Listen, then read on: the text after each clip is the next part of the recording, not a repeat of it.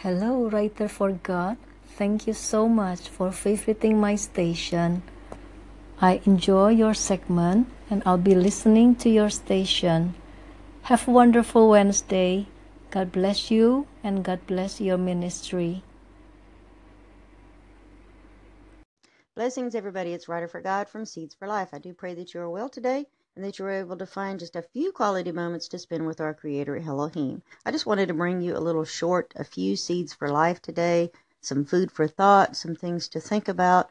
I was reminded of that today as I was sore from working out. I just started back working out yesterday, as a matter of fact. And you know how it is after we have become complacent and we've become lazy and we haven't worked our muscles out in a while and we just get totally exhausted and totally sore. Muscles are sore, can't hardly move. It's like it's really, really rough.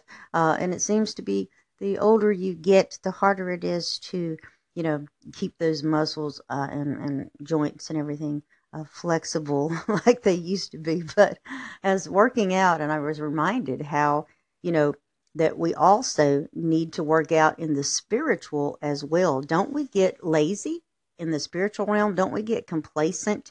The church as a whole has become complacent as of late. And so we need to remember to exercise our spiritual muscles as well.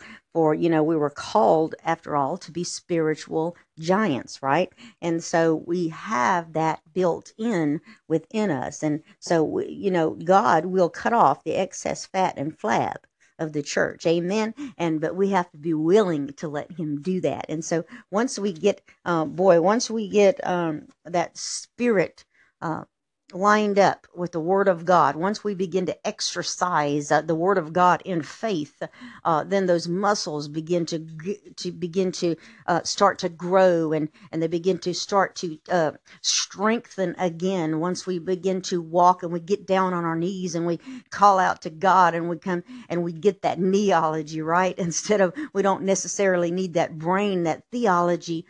Necessarily, we need more neology. Amen. And so we need to have that right relationship with God. And so whenever that comes together, whenever we have the Word of God within us and we begin to exercise the Word of God with authority that He gave us, remember.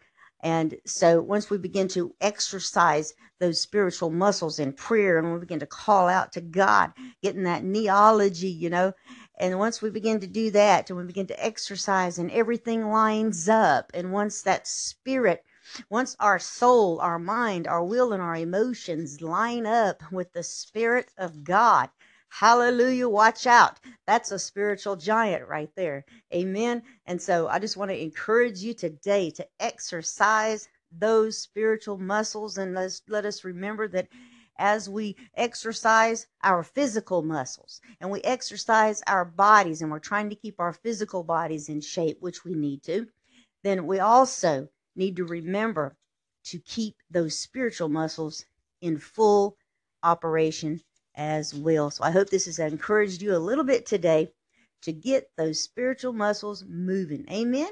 Until next time, peace be yours.